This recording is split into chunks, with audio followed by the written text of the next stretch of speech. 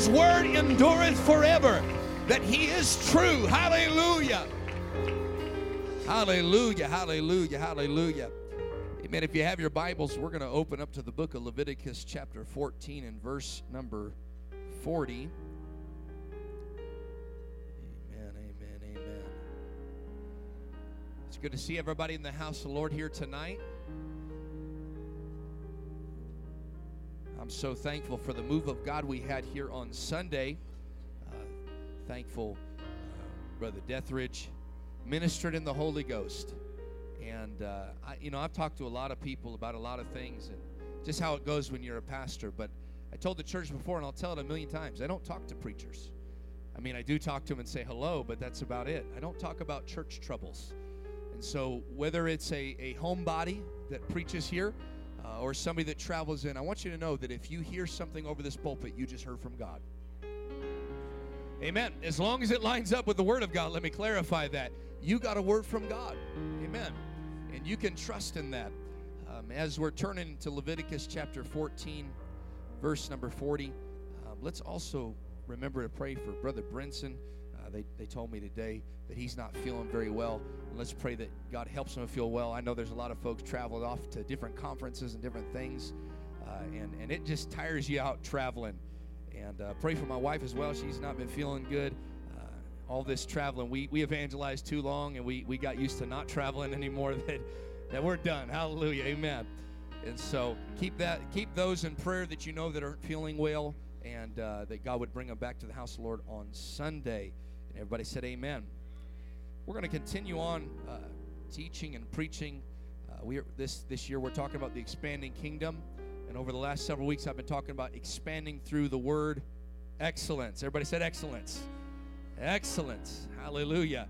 And what we're doing is we are setting the foundational stones for the church because we do believe that God's got a bright future for ARC. Anybody believe that? Amen. I hope I'm not the only one that believes that, but we've got to set foundational stones, and that's what we've been doing, and I'm going to continue on with that. Leviticus chapter 14 and verse number 40. I started working on these, and I felt like God laid several of these lessons in my heart a few months ago, and I've been working on them and praying about them, and this is with nobody in mind of anything, so hopefully anytime I get up to teach on Wednesday night, it doesn't offend anybody. I'm just going with what God's been impressing me as the pastor to teach. Amen. Leviticus chapter 14 and verse number 40. The Bible says, Then the priest shall command that they take away the stones in which the plague is, and they shall cast them into an unclean place without the city. And he shall cause the house to be scraped within round about, and they shall pour out the dust that they scrape off without the city into an unclean place. And they shall take other stones and shall put them in place of those stones, and he shall take other mortar and shall plaster the house. Skipping to verse number 48.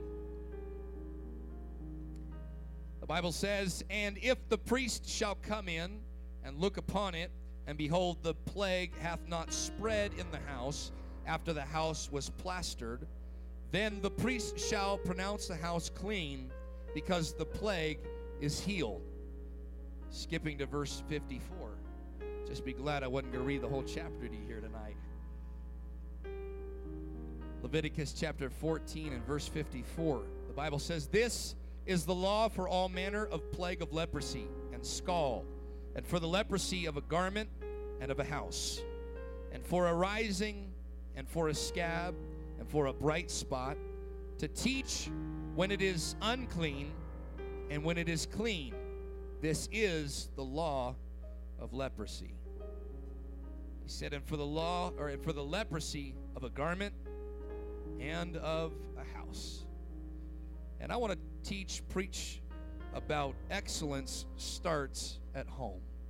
Excellence starts at home. Would you set your Bibles down and let's pray all across the building? Come on, let's pray in the name of Jesus. Hallelujah. We worship you, God. We praise you, Lord. Pray, God, help me to minister your word. and to minister this concept, God, to get it deep down in our spirits, God, to make it and put it into the fabric, amen, of the church and in the foundation of your people, God. Hallelujah, Lord, that we can move forward and be everything that you're calling us to be in the wonderful name of Jesus. Somebody give him a hand clap of praise. Hallelujah. Hallelujah. Hallelujah. Thank you, Jesus. Thank you, Jesus. Amen. Shake your neighbor's hand. Tell him it's good to see you in the house of God. And then you can be seated. Hallelujah.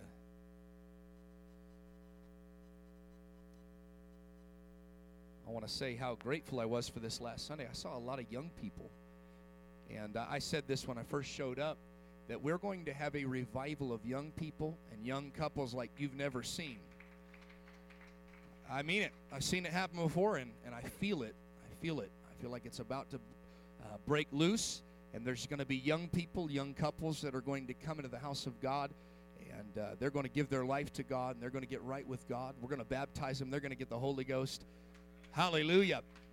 And this is just the beginning. Amen.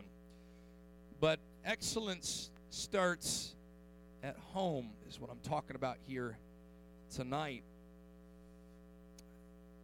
The Bible says in Deuteronomy chapter 5, it gives the second reading of the Ten Commandments. That's really what Deuteronomy means. It means the second giving. It was for a new generation, and they were giving a second reading of the law. And in Deuteronomy chapter 5, that's exactly what is happening. They are reading through and they are explaining to a new generation that there's some things that God wants and some things God does not want. And they start talking about that you'll have no other gods before him. And that you'll have no idols. And thou shalt not steal, and thou shalt not kill. And I want you to know that those are still very relevant things in our world here today. I know that they're trying to remove the concepts of the Ten Commandments, and even just removing the monuments to the Ten Commandments out of city halls and off of legislation floors, and they're trying to remove them out of our government, and they're trying to remove them from the school systems. But you can remove a piece of rock and a decoration, amen, that has been in the community, but you can never remove the truth of God's word. Amen. You can tear down statues and you can tear down decorations, but God's word is enduring forever. God said, heaven and earth shall pass away, but my word shall never pass away. Because his word might have been written on stone, but it was always intended to get in the hearts of people. And that's exactly what happens in Deuteronomy chapter 6. They just heard the law, but now they are given instructions about how to handle God's laws and God's commandment. Deuteronomy 6:4, one of our most beloved scriptures. Hear, O Israel, the Lord our God is one Lord. And it continues on. It says, thou shalt love the Lord thy God with all your heart, with all your soul, with all your strength. And it begins to tell us that there's only one God, and he is worthy of undivided affection. He is worthy of undivided worship. He is the only one that deserves our all and our everything. Amen. And then he proceeds to tell him, and these words which I command thee this day should be in your heart. Can I tell the church that we've got to get God's word in our heart? That's where it starts right there. If we can have all the head knowledge we want. I have a friend that memorized most of the Bible, but it has yet to trickle down to his heart. And really, I asked another friend that had memorized a lot of the Bible, and asked him, well, has that really helped you? He said, yeah, in some areas it's helped me, but the only verses that really help me are the ones that I live. And the Word of God has got to go from head knowledge to heart knowledge. The Word of God, and it's got to go beyond just coming to church. It's got to go beyond the four walls of the building. It's got to go. It's a concept. It's not just an ornament. It's not just decoration. It's not just something that we carry around when we go to church. But this word right here is the very word. It's the engrafted word of God, the Bible says, which is able to save our souls. In other words, we've got to take the words that are just in black and white and sometimes red and white, and we've got to take it and start letting God engrave it on our hearts. We've got to let God begin to chisel it into our soul and chisel it into our being. In other words, it's got to go beyond just a few words in a book, but it's got to go and it's got to get into the innermost being. These words which I command this day should be in your heart. And then the Bible continues to say, and thou shalt teach them diligently unto thy children. In order for children to get the word of God, it's got to start with our hearts. Can I tell you right now, I have made it up in my mind. I don't have children yet, but one day, Lord willing, I will. And I've made it up in my mind, I'm going to teach my kids to love God by loving God myself. I'm not just going to talk about going to church. I'm going to go to church. I'm not going to just talk about worship. I'm going to be like David, and I'll worship whether my call does or not, whether anybody else in my household does or not. I'm going to make it up in my mind. I'm going to love God with all of my heart, with all of my mind, with all of my strength. And through that, I'm going to be able to teach my children to love God. It starts right there at home. It starts with the individual. And then it moves towards the children. And he says that these words that I command this day should be in your heart, and thou shalt teach them haphazardly. No, diligently. It's intentional. When you sit down, you got to talk about God. When you rise up, you got to be talking about God. When you lie down, you got to be talking about God. When you go by the way, you got to be talking about God. When you go out the doors of your house, you got to be talking about God. He says that you're supposed to put this commandment upon the posts of your house and on your gates. And it is to be, the Bible says, as frontlets between your eyes. In other words, everywhere you go, God's word has got to be straight and center. It's got to be right in your focus. In other words, everything we do, everything we say, everywhere we go, everything we are, it's got to be right there. And we be teaching. This is why we believe there's only one God. This is why we worship only one God. It's a teaching moment for your house. Lift up your hands and let's worship Him. Come on, let's praise Him. In the name of Jesus. I believe there's people that love God with all their heart, and it started at home. Hallelujah. In other words, he was saying, don't wait till you get to the temple for your kids to learn about God. It is not the Sunday school teacher's job. It is not the preacher's job. It is every individual's job. As you go through the supermarket and you see something you know is not right, you tell your children, you know what, we're not here to judge anybody, but we don't do that. But it also is a teaching moment when you see God working in your life. You can go ahead and testify to your children, God's been good to us. God's favored us. God's blessed us. Hallelujah. What is really being said here? It's being told to the people that spirituality starts at home. It's being told to the people that your home is a very spiritual place. Can I tell the church that it was in Exodus chapter 12? We talked about it a little bit on Sunday, as Brother Reyes taught, that they took the blood of the lamb and they took that blood and they put it on the posts of the doorway of the house. And the Bible says that when I see the blood, I will pass over you, and death will not come into your household. It will not touch any of your children. It will not touch your brethren. It will not touch your family. Because when people make it up in their mind, I'm going to have the blood of Jesus over my life and over my house, God makes a difference. Hallelujah. God called Abraham, and one of the reasons God called Abraham is because he said, I know that Abraham will teach his house how to live right.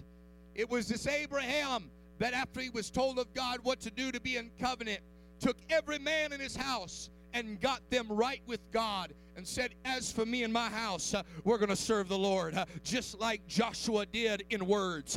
It was Jacob that as he was on his way back to the house of God, back to Bethel, back to doing what he knew was right, the Bible says he took all the idols that Rachel brought with her, took them out of the house of God, buried them under a tree, and made his house right with God. Because your home is a very spiritual environment, a very spiritual place. It was Obed-Edom that cleansed his home to make room for the ark of God. How many wants God to come home with them? I said, how many wants God to go home with them? We've got to have the right mindset of our home. I want my home to be a place God wants to be at. I want my home to be, I want it to be inviting to the presence of God. My home might make a sinner uncomfortable. I'm not there to do that or to judge anybody. They may not like the fact that I got worship playing in the background, but I'll tell you, I'm more interested in having God's presence in my house than anybody else's presence. I'm sure there was those that came to Obed-Edom's house and they didn't like the fact that everywhere they went, they had to step around the ark, step around God's presence. Amen. Can I tell you, the home that we have, the homes that we possess, they are meant to be a place where God can dwell. God never intended to be relegated to a building. He said God is not like somebody that needs to be dwelling in a temple made with hands, but we were made without hands. In other words, God was not meant to fit in a temple, to fit in a building. God was saying, I'm everywhere. I want to be in every home. I want to be in every life. I want to be in every individual. Let's lift up our hands and let's worship Him. Hallelujah. You can have God go home with you today. You can have the spiritual atmosphere that lets God's presence run freely in your house. Hallelujah. Our homes can be spiritual in the positive. God can show up. I've been many times in my house, my trailer. Let me rephrase that.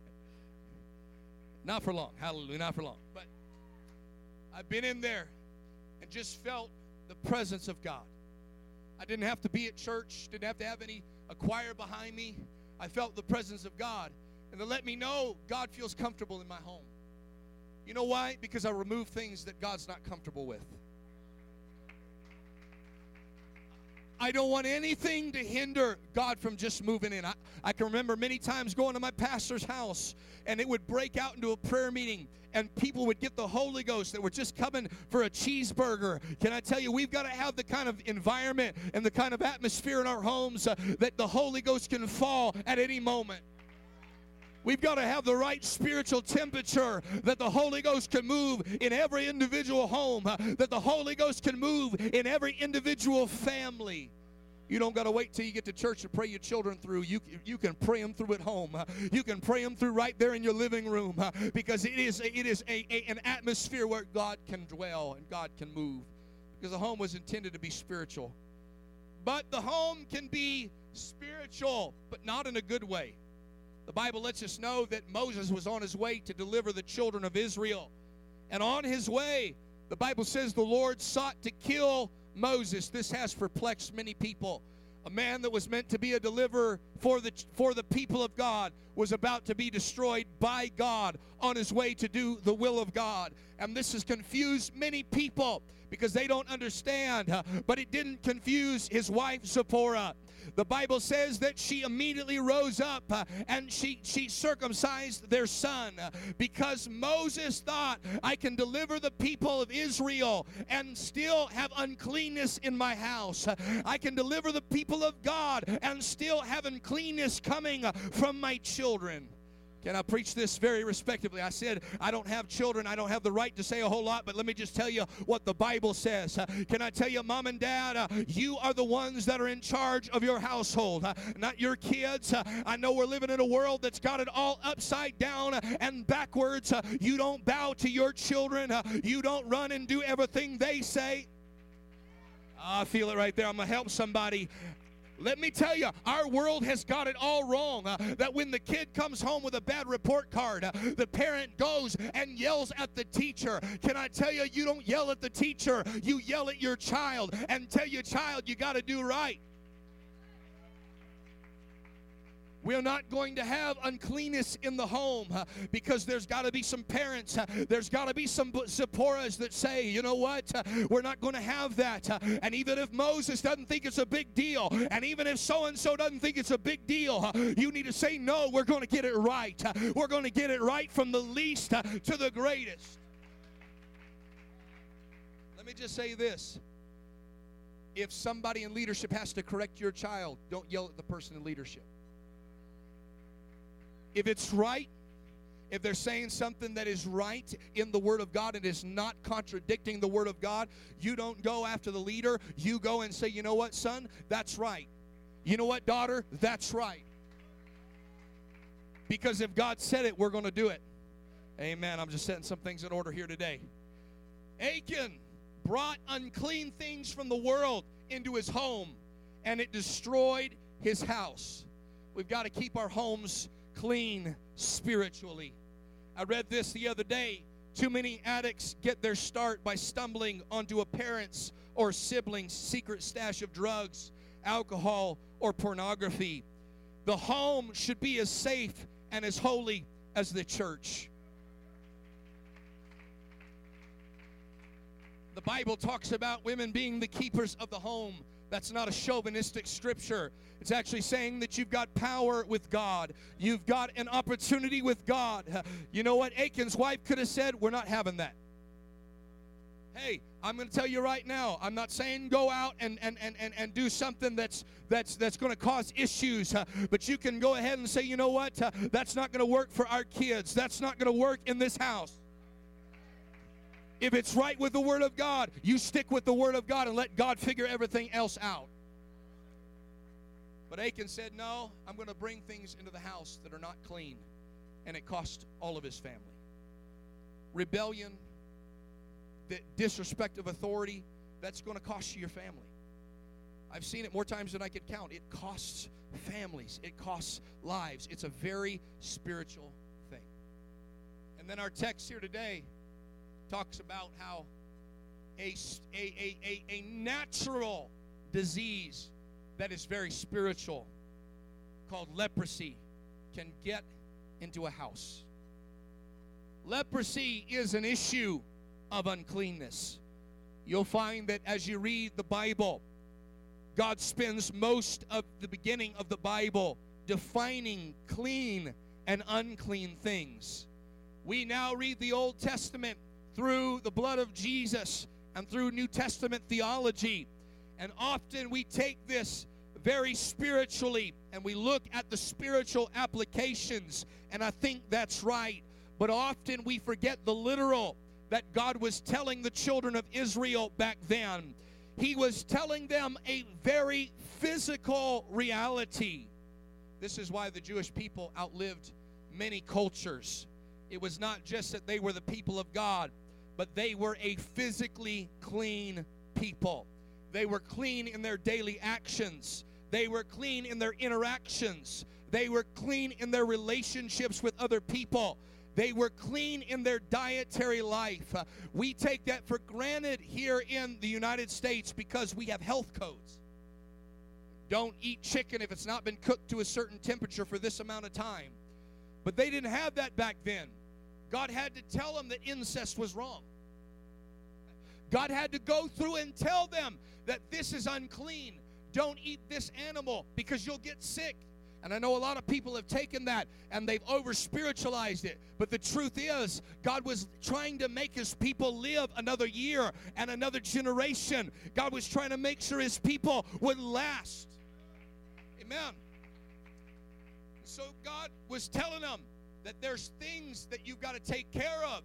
And He gives them washing ceremonies. And He tells them, you've got to clean this and you've got to do that. And if this comes into your home, you do this and that and the other. And I could preach about leprosy as being a type of sin in the Bible. And if you ever get sin in your house, you got to get it out. We could talk about the spiritual. If you ever allow something into your house, can I tell you, sin cannot just get into a person, but sin will get into the clothes you wear. Sin can get into the house you live in. I'm not just talking about the physical, but I'm telling you, it starts affecting the way people dress, the way people live, the way people go about their daily business. And it's a spiritual condition of uncleanness. But he was talking about the physical. This physical disease is a disease of uncleanness. There's a reason that we've near about eradicated leprosy. There's only a few. I think one of the last leper colonies is in the Middle East somewhere, and I think I heard somewhere that there was one in Louisiana. Brother Dixon, don't go there. Hallelujah. But the reason that people have done away with that is not spiritual. We invented ways to wash and to clean. And Jesus talks about the unclean spirit. I'm going to be preaching and teaching for just a moment. But what do we think that is? Is an unclean spirit strictly unclean in morality, in spirit, or in attitude? No. An unclean spirit affects every area of the individual's life. The Bible lets us know that in Mark chapter 5 that Jesus encountered what we know to be as the wild man of Gadara, and he was possessed with an unclean spirit. I want you to notice what happens when somebody gets in contact with the spirit of uncleanness or an unclean spirit. It's not just somebody gets a nasty attitude. No.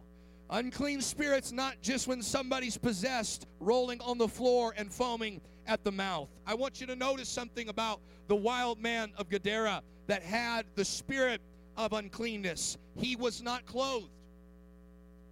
Our world is going insane. They think that you are becoming more sane by taking it off. But the truth is, you become more sane by putting clothes on. In fact, that's what psychology teaches. One of the first signs of insanity is they start unclothing themselves. They start losing their minds. He was not clothed. He was not washed. He was untamed. The Bible says no man could tame him. No man could tie him down, no, not with fetters. He was not submitted to anybody. He was not employed. Nobody would hire him because he was unsubmitted. He would not work with anybody. Nobody could tame him. Nobody could settle him down. Listen, I'm telling you right now that might be the answer to some people's problem right there.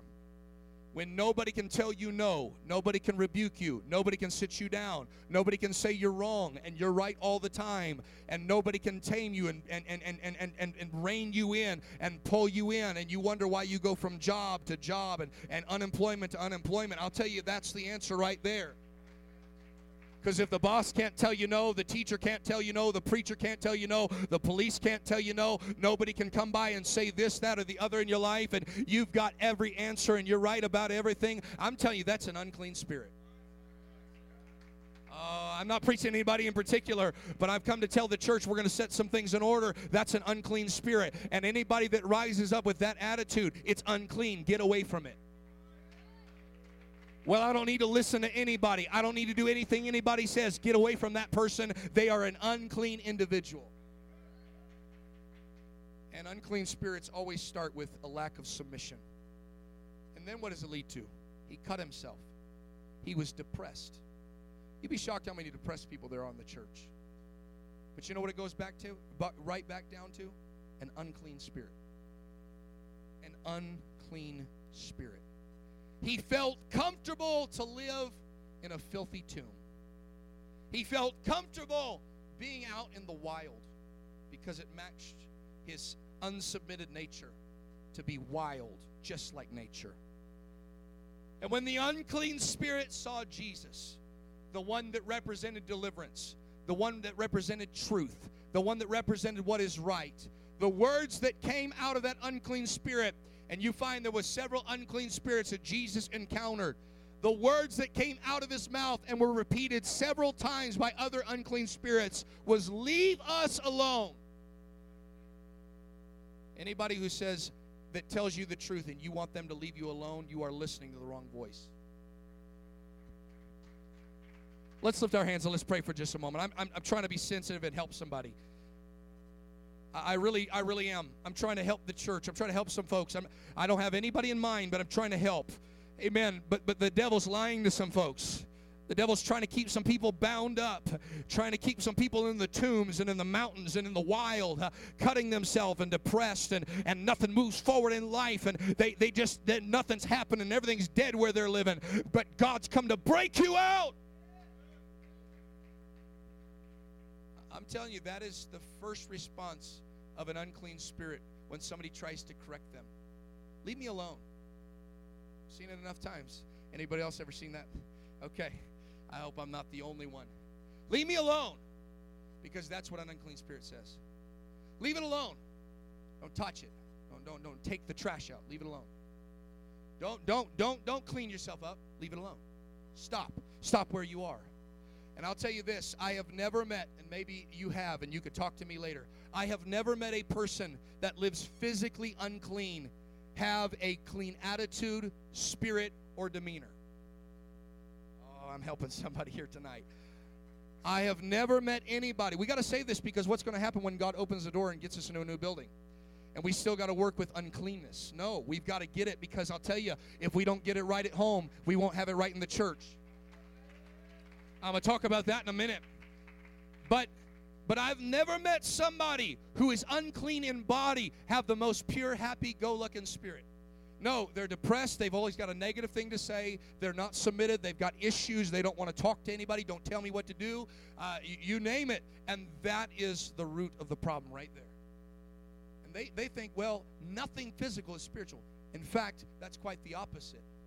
That everything physical has a spiritual counterpart to it.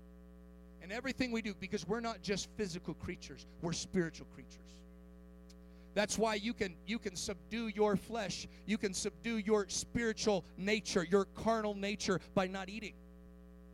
You're doing something physical, and it's affecting the spiritual.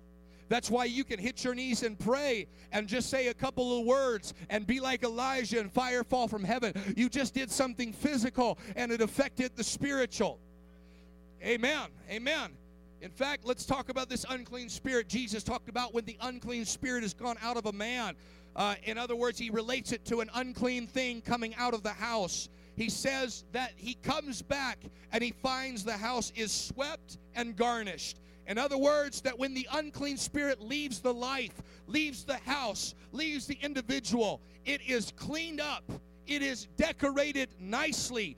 Things are in their proper place and in their proper order. That lets us know that when the unclean spirit is inhabiting a person in their life, or inhabiting the house, if you will, it is not clean. It is filthy. It is not decorated. Can I tell somebody how you treat the place of your habitation matters? Let me say that again. How we treat the place of our physical habitation matters. Because you don't know what spirit you're attracting. What do you think an unclean spirit's looking for? Somebody who doesn't like it clean. Oh, let's lift up our hands and let's pray. Hallelujah. Come on, let's pray.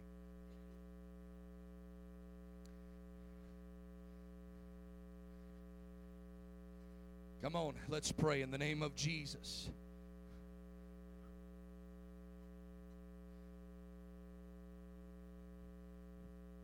The Bible says that when that unclean spirit went out, and it came back and he saw the house was different. It was cleaned up. It saw that it was decorated nicely. It had been dusted. It had been decorated. Somebody started putting some care into it. You know, when you don't care about your physical body, you're letting the spirit realm know, I don't care about myself. And how are you going to love your neighbor as yourself if you don't love yourself? Take care of yourself. See, some people are just, there's really two types of people. Those that have got it and they figured it out, and they're wondering why I'm talking about this. And there's others that are struggling with it, and they're kind of mad that I'm talking about it. But we have to talk about it. You've got to take care of yourself. You've got to take care of your physical house. You got to take care of your spiritual house. You got to take care of your physical body, because this physical body is the temple of the Holy Ghost. What we do in the natural affects the supernatural. And this unclean spirit goes out, comes back, and saw it's dusted, it's decorated, and here's the spiritual application, but it was empty. You got to be full of the Spirit. Amen. But he comes back, and the Bible says when he saw that it was empty, that was not being inhabited, he brought back 7 devils worse than itself. And the end result was worse than the beginning. What do you think that unclean spirit did to that house, if you will? It was messy before. What do you think happens after that unclean spirit comes back with his buddies? And see somebody doesn't want to take care of things. Can I tell you that a clean home is the start of a clean life? Amen. A clean home is the start of a clean life. A clean body is the start of a clean spiritual life. Amen. It is the very beginning. How you keep your home matters. How you live at home matters. Ephesians 5:3 says this, but fornication and all uncleanness or covetousness, let it not be named once among you as becometh saints. Neither filthiness, we're not just talking about spirit, we're talking about everything, nor foolish talking, nor jesting, which are not convenient, but rather giving thanks, because again, an unclean life is connected to an unclean spirit, an unclean attitude, and it becomes an unthankful, ungrateful attitude. But he's saying represent the opposite.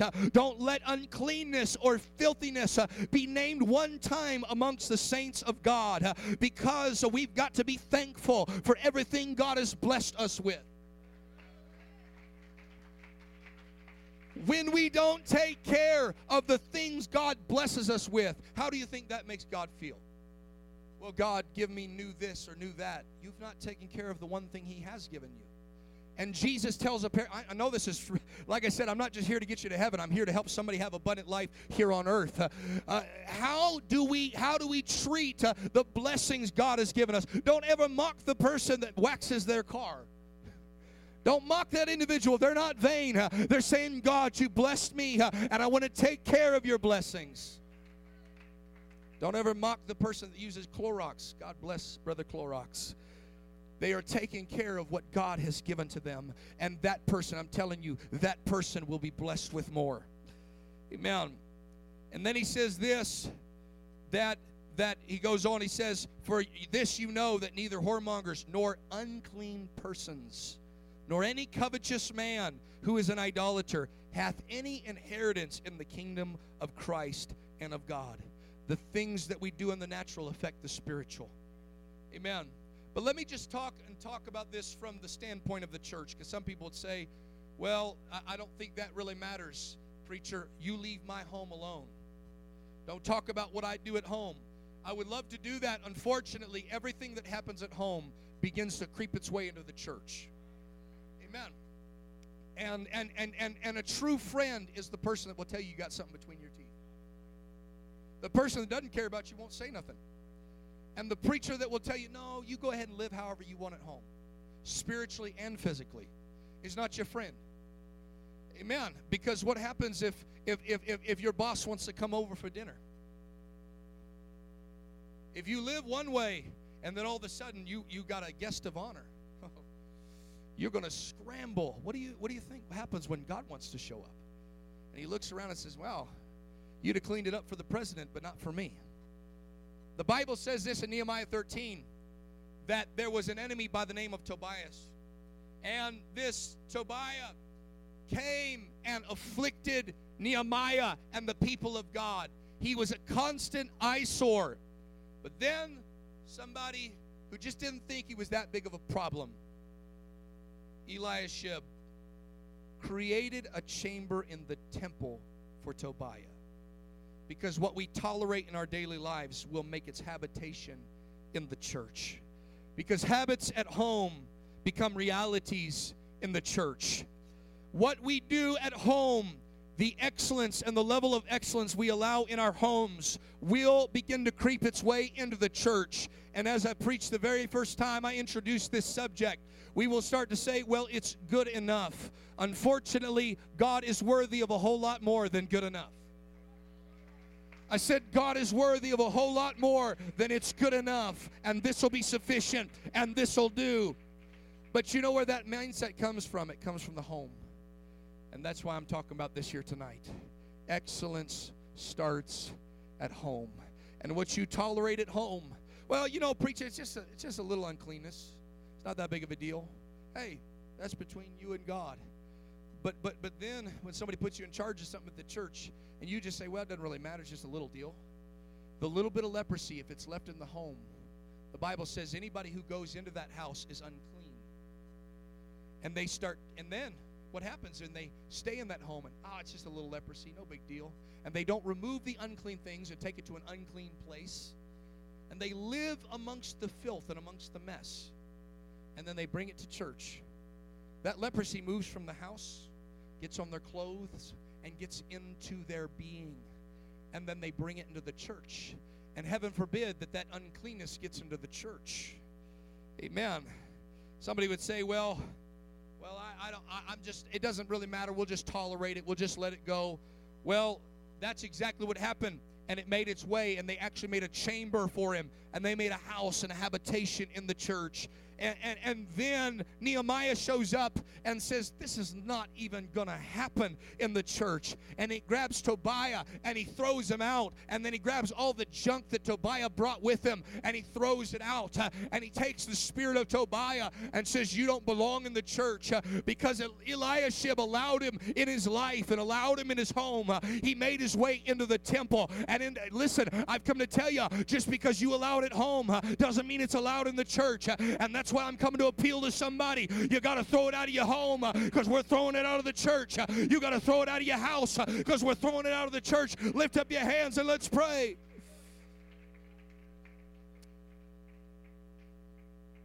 Oh, let's pray in the name of Jesus. Oh, come on. I'm not here to offend anybody. I'm here to help somebody. I'm your friend here tonight. I'm your friend here tonight. We're going to have an excellent home. We're going to have an excellent home.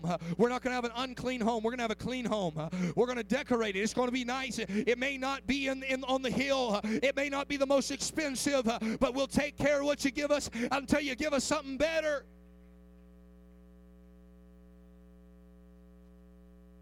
Well, preacher, I'll do what I want with my home. It doesn't matter. My house and my family. Okay. Leviticus 16 and 17 talks about anybody who tries to enter in the temple but hasn't got their home right, kick them out. Now, we're not going to that extreme here tonight. He was saying, you go home and get your house right. I'll say it again. The preacher was told, you tell them, go get their house right, and then come back and sacrifice. Don't come to church and worship and dance and shout all across the building if you don't have your house in order. You've got to have your house in order. And that goes for the spiritual just as much as it does for the physical. The Bible says in 1 Thessalonians 4 and 7, for God hath not called us unto uncleanness, but unto holiness. We are not to be unclean people. You'll find that all the way through the Bible. Well, I don't see that as being a big deal. Let me pastor somebody here tonight. We've got Bible for being clean. Exodus 19, God told them to wash your clothes. Oh, I'm going to help somebody here tonight. I hope this is okay. I'm just trying to pastor because I'm trying to build something that'll last. We talked about God's in the details last time. It was a little more exciting than this, but let's get down to the nitty and gritty. Well, I don't really need to do that. I don't need to wash my clothes. I'll tell you what, God said, before you come near my mountain, before you come into my house, before you come into my presence, you wash your clothes. Moses, you tell those people to wash their garments. You didn't know that was in the Bible, did you? We've got Bible for it. Some people say, well, I don't need to. I don't have to wash my clothes. Wash your clothes with soap. Put them in a dryer or hang them up until they're dry. Don't leave them and let them get musky and nasty and then try to come and worship and lift your hands next to the rest of us. Amen. Well, I can't afford what so-and-so. Let me tell you about Brother Vinny. Brother Reyes was talking about Vincent de Paul. My parents used to go there and work there at one point. Let me tell you about Brother Goodville. Brother Value Village, the finest in France. You don't have to have a lot of money to have a lot of dignity.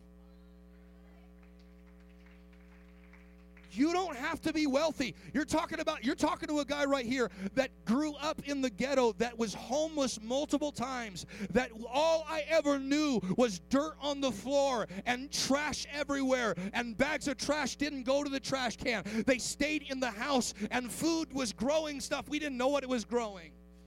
That's who we're talking to right here tonight. And I came in the house of God, and thank God for a pastor who preached just like I'm preaching to some folks here tonight. I was in a house, they chain smoked. They always talk about just if you see smoke in the house, get down and crawl. I was always crawling, brother. I would wash my clothes multiple times because I didn't want to be the stinky guy at school or at church. Hey, we can't dictate where people are coming from. We can't. But we can teach them right. Do what you can. I'd wash the same pair. I only owned one pair of jeans, and I would wear them. I only had one pair of shoes. I only had one tie that went down to my knees because I didn't know how to tie it. I had one pair of slacks. I had one white shirt with brown buttons, and it had a stain around the collar, and it looked like I had a black collar and a white shirt, and that shirt went from white to brown, but I washed it after every service, and I washed it after every time I wore it, and I even did my best with the ghetto iron we had to try to get some straight lines out of those wrinkles. I'm helping somebody here tonight because I didn't want to just go to church and just go through the motions. I said, God, you're worthy of my best. I may not have a lot right now, and this tie might be down to my knees, and it's missing a couple of strings, but I'm going to give God my very best. I have brown buttons and I don't match, but I'll be the best that I can be. And I did what the Bible said, and the preacher told me. Wash your clothes. Hang them up. Nobody wants to smell you. Wear deodorant. I'm pastoring real good. Well, we don't have Bible for that. Yes, actually we do. Esther spent 1 year getting perfume before she went before the king. Oh, I'm just going to go before the president of the United States smelling. No, you will not. We've got to be intentional about how we come to the house of God. But in order to come to God's house right, our house has got to be right. Well, what about everything else? Jesus told them to bathe in John 13. Mark 7 tells us that they had a custom to wash their hands. Please don't ever lose the custom of washing your hands. Hallelujah. Jesus told them in Matthew chapter 6, I'm being fun here tonight. He told them to wash your face. Can I help somebody? We can go all night. We can take any verse out of context if we want here tonight. But what are we seeing? Take some excellence. Take some pride in what God has blessed you with. Take some pride in the fact that you're a child of God. Let's stand all across the building. Let's lift up our hands and let's pray. I hope I'm helping somebody. I really think some people want to succeed in the house of God. They want to succeed in life. It starts with a mentality of excellence. I'm going to be clean. I'm going to be clean. I'm going to have my stuff together. I'm going to have my house in order. I'm going to remove things from my house that don't need to be there.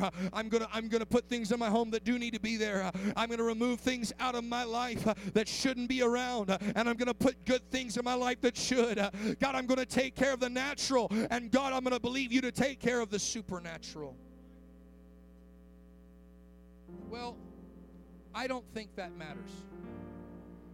Yes, it does. We haven't even got there. Right now we're talking about to be continued every Sunday. And that's our teaching theme for the year. And I labeled out several things. Right now we're on Apostles' Doctrine. We haven't gotten very far. And I don't care if we spend the rest of the year on Apostles' Doctrine. You'll be hearing from several other teachers here in a little bit as well. But I don't care if we just spend a whole year on doctrine. I think that's great. But then we're going to talk about other things. The Bible says they went from house to house. House to house. That's how the church grew. If you can't do it for yourself, what about for the sinner? How do you think the sinner feels when they walk into the home and it doesn't smell right? And they walk into the home and it It's just a mess, and the dishes are about 16 feet high, and the trash has never been taken out, and the dog goes to the restroom wherever it wants. Listen, I came from the world. That's what I came from. And I'll never forget one of the most impacting things that ever happened to me. Can I be real here tonight? I went to a saint of God's house, and it was clean. It smelled like Brother Pine Sol. Brother Clorox was in the house. Sister Lysol had been doing a job and a work of the Spirit.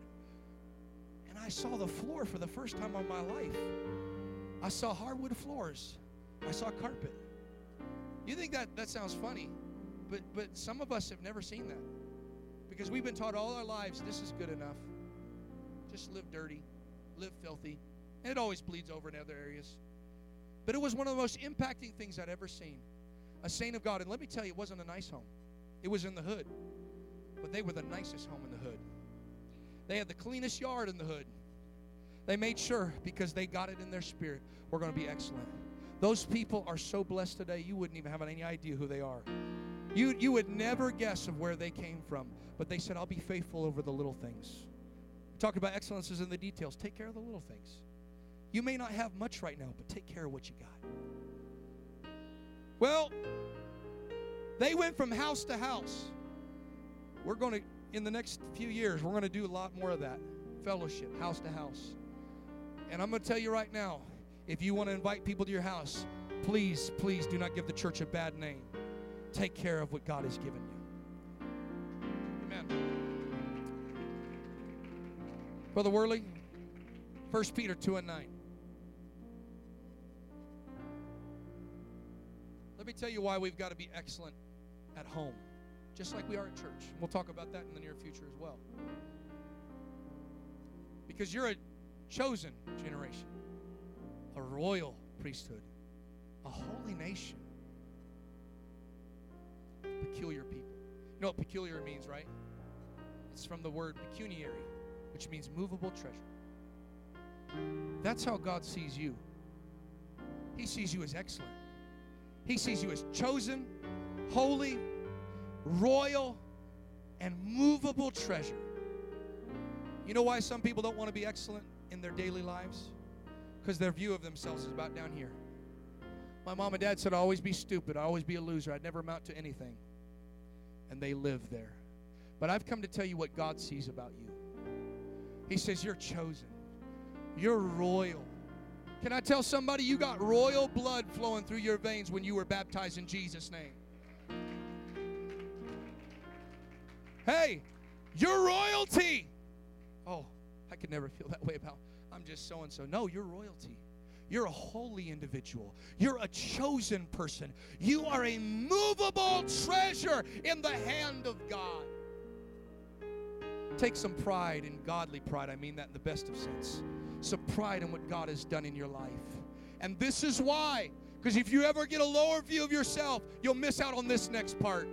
That you should show forth the praises of Him that's called you out of darkness into His marvelous light.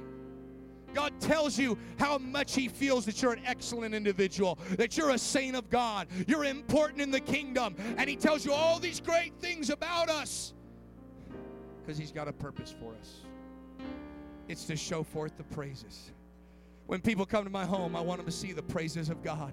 When people see me walking down the street, I want them to say God's worked in their life. When people go into your house, when people ride in your car, I want them to see the glory of God. Lift up your hands and let's pray. I'm done teaching and preaching.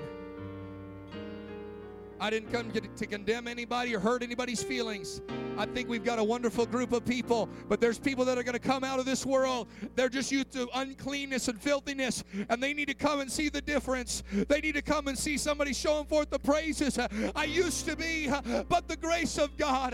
I used to do that, but the grace of God. It used to be that way, but the glory and grace of God called me up and out. I want to open up this altar here tonight. This is not an admission of guilt, but an opportunity to say, Lord, I want to be excellent because you think I'm excellent. You saw me as royal. You saw me as a movable treasure. You saw me as being holy. You saw me as being called.